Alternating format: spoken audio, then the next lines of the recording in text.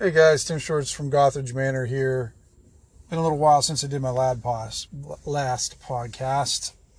Been kind of busy and brain power has been pretty limited. I was working on a special request from Cy, who's been one of my longtime supporters even before my Patreon and everything. And if Cy wants a special adventure, I try to deliver it for him because he's been a real good supporter and just generally, online friend in some ways. Even though we don't talk a ton, he's always been a good guy to deal with. And I don't know, some of you may have saw it on Google Plus. I kind of worked pretty solid through for a few days and then really hammered it on a Thursday and Friday, putting in probably 6 to 8 hours into it, and I got in at least to a rough first draft that I sent to Simon, and I don't know what happened, and this always happens, and my wife always yells at me for not saving. She doesn't yell at me, but she's always reminding me to save. And I did this time. I swear to God I did this time. For whatever reason, I reverted to my copy from 3 days ago. And I was like, what the hell? And I lost it all. Luckily, I still have the PDF with the rough format, but it's just a matter of typing everything in there and getting it back all in there. And it's not a big deal. It's just, now I got to go do that again. And I was hoping to be doing polish on it. And then working on this second thing I've been working on my mini mega dungeon. I had 2 entries in it previously. The one was St. Reginald's Crypt and the Dirt Collector.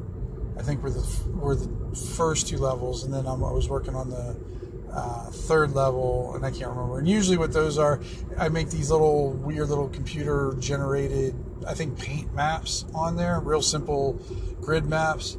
And they're usually about 4 encounters, I think, on each one. And then I just go level by level, even though it's only been 3 levels. But I don't know. Just call it my mini mega dungeons, or micro mega dungeons. So just for the heck of it, fun to do. Have different layers of it. So that's kind of what I'm doing right now, guys. For my Patreon, come stop on by, take a look at it if you're interested. PDFs are always free. But if you want print copy, you'll have to pay a little bit for it. Oh, got an accident up here. Good grief. Okay. Give me a second, guys. Oh, nothing too bad. Just people bumping into the backs of other people. Probably someone texting, and someone in front of them was turning and didn't see it and bumped them in the butt. So that'll happen these days. Hey, in my game the other day went pretty good. I think I spoke about the 14,605 or 4 different ways that Doctor Strange was talking about, and my one way was the players actually negotiating a deal with this spider witch. And I thought, most of the time they're just going to kill it. Well, guess what? It actually happened. That one opportunity presented itself. So here's how it played out. So you got the party kind of murderizing all these little spiders and everything, but one of the spiders was able to slip through, get a good hit, and it's a save versus die situation. There's a delay on the poison, but it's still save versus death. And Ken's character got bit in the ass by a big black spider and failed a saving throw. So the clock began. Well, most of the spiders were dead, so basically all was left was the Spider Queen. So the Spider Queen came out. I'm calling her Spider Queen. Spider Witch came out and made a deal with them. She said, I will heal your friends, but you have to leave my cavern. I will keep my deal, and I will leave my cavern. And they did it. They made the deal. I wasn't sure. I thought they were going to kill her. But if they did end up killing her, Ken's character would have been dead. So it was kind of an interesting opportunity that presented itself to allow that kind of negotiation with an enemy to happen. And they could have easily attacked her afterwards, but they kept her word, and she kept her word. So now there's this weird, uneasy truce between the Spider Witch and the party now. Now they're they're both known factors in this region, and while they're vying for the same area, they kind of may have a common enemy. And that, I don't know how this is going to play out, but it'll be an interesting dynamic to the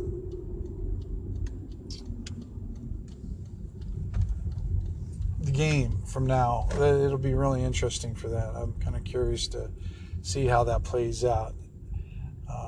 But right now, what I did is, like, now they kind of went through this pretty intense quest with saving kids and pretty gory witch stuff, and not some nice things, but pretty intense stuff I like, But now they're basically going on this fetch quest, and this is something I wanted to talk about today about games I like to run, is how getting people involved with the environment in your gaming world. The fetch quest is for what I call portcullis shrooms, and it's just sort of this made-up fungi that I said that tastes really good, and they wanted a batch for the festival. The trick to the portcullis shrooms is that they grow on the roots of a certain tree. I forgot what I called it, the bloody jack tree, or the jack, something like that. So they have to actually dig up the tree roots, like chop down the tree and keep them on the tree roots, because otherwise, if they harvest them too soon, they turn basically inedible, and then they're worthless. And so they have to basically go to the certain part of the forest, get these, find the trees, cut them down, dig up the roots, and haul them back. I made it easy for him for the wagon. The person who wanted it just gave him a wagon to help bring back the tree roots and stuff. And plus, it's going to be a little financial boon for him. So they're going to get like 200 silver pieces for the three that's Viviana wants, or Lavinia wants, the tavern owner.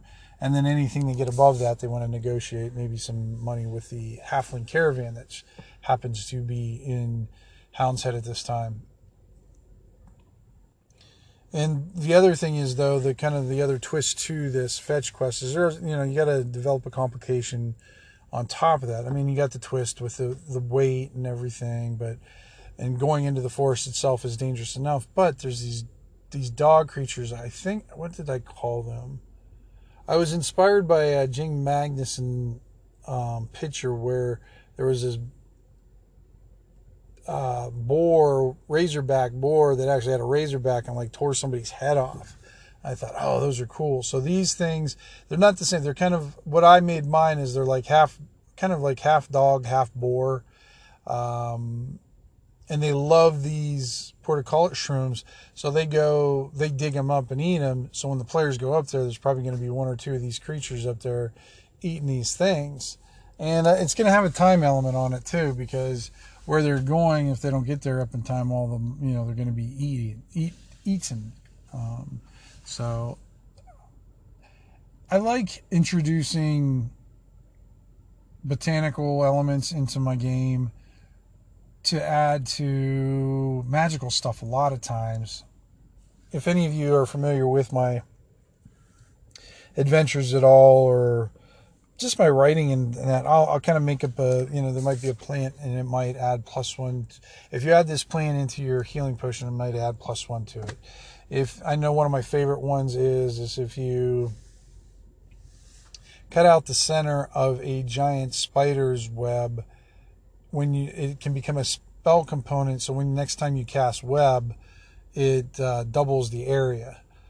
And I like those little fun things that players can do. I'm not big into spell components to cast spells like that, but I like having spell components that can increase a spell and do that. I don't know. I think it's fun for the players. I mean, it's a little, manage it stuff, but it gives them that extra strategic option. So, you say you got a center of a spider web, well, then you hang on to that till you think you can use that later on. And knowing you can do that, and then who knows, maybe you just need the money and they'll sell it to some sort of mage who knows what it also can do. And then also what that opens up, the cool thing about that is it also opens up the option for players giving input. Like, say they kill a creature and the mage will ask, hey, does this creature have anything on here that I can use as a spell component? And I'll basically throw it back at them. I said, I don't know. Do they? Tell me about it. What do you got? And we'll run with it. We'll see what they have. I mean, that's one of my favorite things to do about when I'm running a game is how much stuff I can source the players for. It's definitely an advantage and something I think every GM, should do. I mean, why you have all these other minds at the table that are very creative, you might as well, use them to, help you out and explore your own world. And it's fun when you find new stuff in your own world. So that's the thing I try to do. Like when I enter these botanical, or if they kill a creature too. Like what was I the other day? Oh crap, I forgot what it was.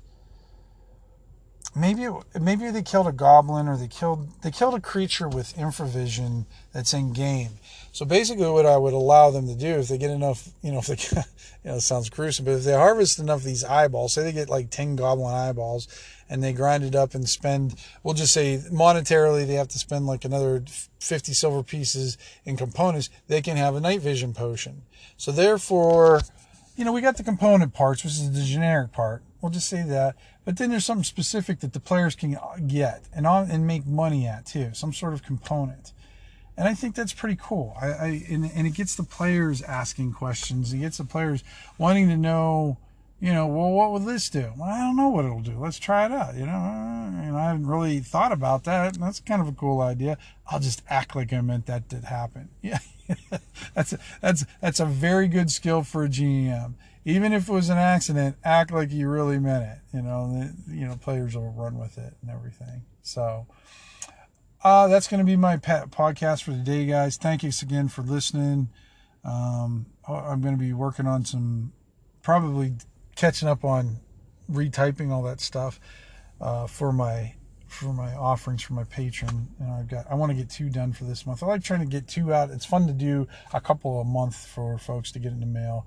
I've only been doing 2 a month lately, but I'm hoping to get back up to 3 because, well, it kills me in postage because it usually knocks me up to that next round. But the thing I'm offering out this week is actually going to knock me over anyways, because I think the thing I did for Psy is like 12 pages. There's nothing micro about it. It's a pretty hefty setting.